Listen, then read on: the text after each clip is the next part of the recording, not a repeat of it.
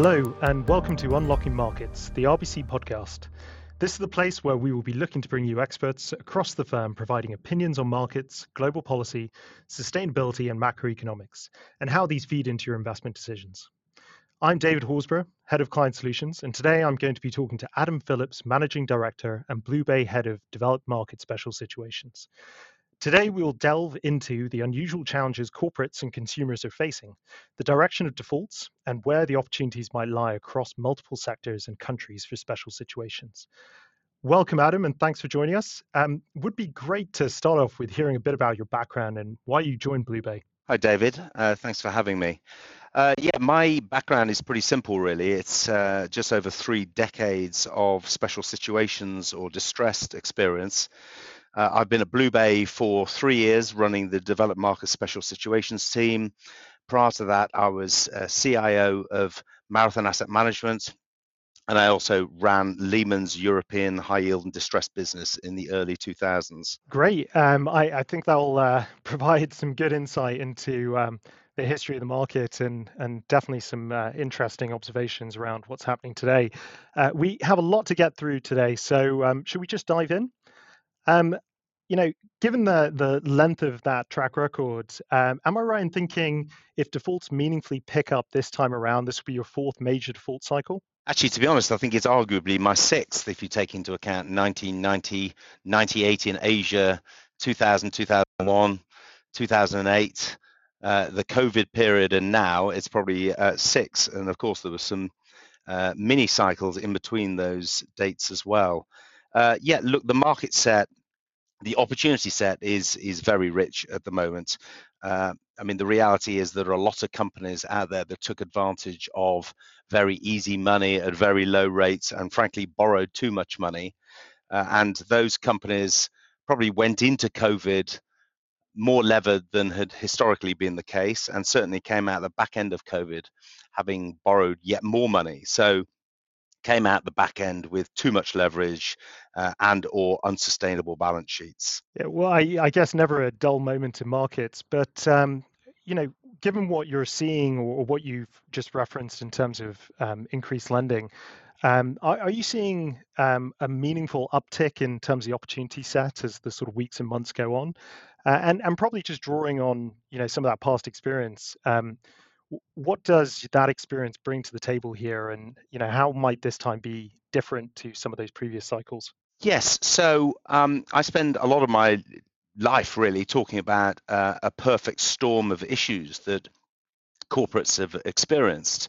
As I said a minute ago, lots of corporates went into COVID with more leverage than perhaps historically had been the case, had to borrow more money to get through COVID, and then were confronted with a whole subset of other issues, supply disruptions, commodity inflation, then feeding through to other forms of inflation, including wage inflation, higher interest rates, war on the edge of Europe, etc. So a whole host of a whole catalogue of issues. Defaults are undoubtedly creeping higher, but from a very low base. We frankly expect defaults to increase substantially over the next 2 years. But although we don't necessarily think that defaults are going to end up at anywhere near 10, 12% per annum as they did during the GFC, but it is worth noting that the high yield bond market and the leveraged loan market, which are our core markets, are twice the size that they were during the back end of the GFC. So in fact, in terms of volumes of defaults, we might end up in a similar place. I think it's a very peculiar market at the moment. You talk about these sort of stresses hitting, and at the same time, defaults picking up at a relatively slow pace, but likely to do so, maybe increase in terms of pace going forward. I guess what is the disconnect here? Right now we see spreads at very tight levels on the back of these shocks, and defaults may be creeping up in the future, but actually the market as a whole hasn't really seemed to react to that. Where do you think this disconnect is? Yeah, I would say that the high yield market in historic terms, is trading relatively tight for this point of the cycle. I think if you talk to our high yield colleagues, they would say that that's partly a consequence of the fact that the high yield market is much higher quality. There's a much higher uh, constituent of double Bs than there was at the end of the GFC. So there's, in their minds, there's probably a reason why spreads are tighter than they have been at this point of the cycle in previous cycles. But that doesn't detract from the fact that, as I said a minute ago, there is a very it's a very big market. You know, if you take into account the US and the European high yield and leveraged loan market, you're talking about $3.5 trillion of debt. So within that, there is clearly a lot of dispersion, and you know, and frankly, a lot of triple C's in there. So, notwithstanding the fact that the overall market is potentially trading relatively tight, there is a lot of dispersion. There is a lot of names in the 40s, 50s, 60s, and 70s where we can get involved. There has been some talk in the market about companies delaying refinancing in the face of higher rates and macro uncertainty. People talk about a maturity wall in 2024 and 25. In your opinion, will this be the real stress test for markets? Yes, I think that's one of the stresses that's coming down the pipe. For instance, we are doing a lot of work on European real estate, and certainly the impending maturity wall is a real issue for lots of quite large real estate, well, large and small real estate companies across Europe. Currently, the real estate market is locked up, and really the outcome, focusing just on that specific market, is that, can those companies sell assets? Because, as I said, the market is currently locked up. What are valuations going to look like over the next couple of years? Are the banks going to step in and help these companies to refi their balance sheets?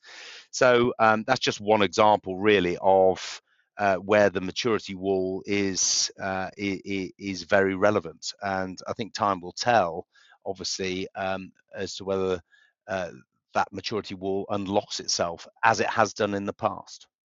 Just moving on to a bit about where you're focused at the moment. I know the team, you and the team are focused on deals in the mid-market. Are you able to just explain a bit about what that is and why, in your view, this is a sweet spot, especially given the environment you've just described? Yeah, absolutely. I think the first thing to say is that we go to where the stress is, and the reality is that we believe the most stressed parts of the market is the most stressed part of the market is the mid-market. Mid-market companies are naturally less diversified by product and geography. They also have less access to the credit markets than their bigger counterparts, who over the past 3 years have tapped the markets, have tapped the credit markets for additional liquidity. Mid-market companies are much more reliant on the banks, and we know that the banks are tightening lending standards and shying away from risk. So overall, we think there is just a lot more opportunity in the mid-market. The other point to mention is that most of the market participants, as in special situations and distressed market participants, hedge funds and asset managers, have frankly become huge over the past 10 years, and frankly don't want to write less than $100 million tickets per deal, which leaves the market open for us in the mid-market sphere, where we can write 20 to 30 million dollar or euro tickets and not encounter any competition. Just thinking about the types of deals that are coming across your desk at the moment, in your view, are they sharing any commonality across countries or sectors? Yes, I think some are. So I think it's fair to say, as I mentioned a minute ago, that there are sectors like real estate that are very stressed and distressed in some instances. There are other stressed sectors, obviously, sectors that use a lot of energy, generally chemicals companies, paper and packaging, auto parts companies that use a lot of energy, that for obvious reasons have have suffered and are continuing to suffer. But generally, I think it's fair to say that the opportunity set is pretty broad-based. We are seeing opportunities, as I said, in base industries, oil and gas, manufacturing, food, shipping, telecom, cinemas, retail, F&B. I mean, the list goes on really. So I would say that's a key differentiator in this cycle from previous cycles, which tend to have focused sectors. Um, so I look back to obviously 2000 and 2001, where there was a lot of telecom and cable, and obviously the dot-com blow up as well. Whereas this time round, I have to say this feels more broad-based. I know you've talked in the past about changing demand trends, creating challenges for businesses, COVID being a big catalyst for this. I guess the question is, do you like businesses that are in need of a pivot or a change in strategy? I actually wouldn't necessarily say that. In fact, I would probably argue that if a company needs to change its strategy or do a full-blown operational restructuring, those are probably the harder investments. I think what we used to say was ideally special situations or distressed investments. The easiest investments were, good business, bad balance sheet, and actually, I would say generally there are fewer of those this time round.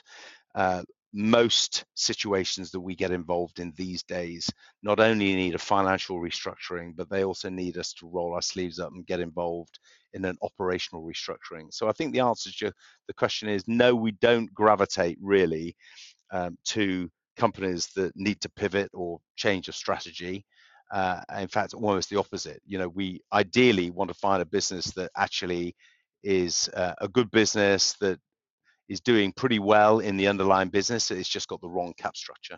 In terms of the opportunities in the market and where you're spending a lot of time, do you find yourself spending a lot of time on liquid or illiquid opportunities? I'd imagine the latter taking a lot more sort of effort and a lot more sort of focus from the team. Well, frankly, it's a bit of both. Clearly there are, as I hopefully have explained, there is a lot going on in the high yield bond market and the leveraged loan market, and as a consequence, those are generally more liquid investments. And of course, liquidity is one of the key parameters, one of the key investment parameters for us. Um, if we're going to get involved in more illiquid situations, clearly we want to be compensated for that. And when we can make 15 to 20% type returns in liquid investments, as a rule of thumb, we're probably looking to make 25 to 30% type IRRs for more illiquidity. So clearly we want to be compensated for that illiquidity. In terms of the time needed to realize an investment thesis on some of those liquid names, has that timeline increased at all at the moment, or is it relatively in line with sort of historic norms? Yeah, I would say it's relatively in line with historic norms. I would say on our existing more liquid portfolio, really, I suppose our time horizon is anything from 3 months to 2 years, whereas on more illiquid investments, it might take 2 to 5 years to realize an investment. But I wouldn't say that that has generally changed dramatically in this cycle. So, just thinking about the market today versus some of the markets that you've lived through over the last couple of years, how is the market today different to, say, the GFC or the dot-com bust, in your opinion? Well, the first thing to say is that the market generally is bigger, and notwithstanding the fact is there are more participants, and of course the advent of private debt has had an effect. So you do get the private debt funds refinancing generally leveraged companies, whereas obviously that was less prevalent 10 or 20 years ago. I'm not inclined to comment that much on private debt because actually I generally think they are a bit of a black box, in the sense that I'd probably argue that intuitively they've probably done a better job of underwriting their credits than potentially perhaps the banks have done. But without knowing individual portfolios, it's difficult to know what's going to come out of the private debt market in terms of opportunity for special situations investors. But I'll go back to that point. There are more participants. In a sense, that the market is more dynamic. The other point to make, of course, is the point I made earlier, is that a lot of the funds that are involved in special situations are much bigger than they were 15 years ago.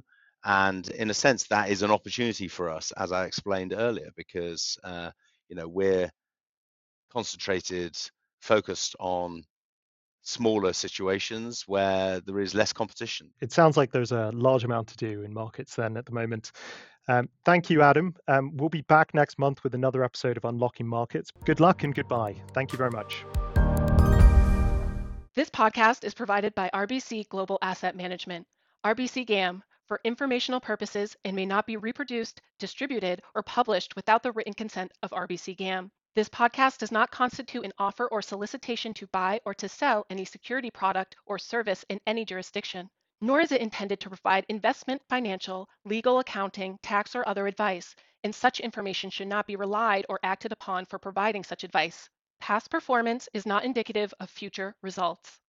This product is not available for distribution to investors in jurisdictions where such distribution would be prohibited. Investment and economic outlook information has been compiled by RBC GAM from various sources. Information obtained from third parties is believed to be reliable, but no representation or warranty expressed or implied is made by RBC GAM or its affiliates or any persons as to its accuracy, completeness, or correctness. RBC GAM and its affiliates assume no responsibility for any errors or omissions.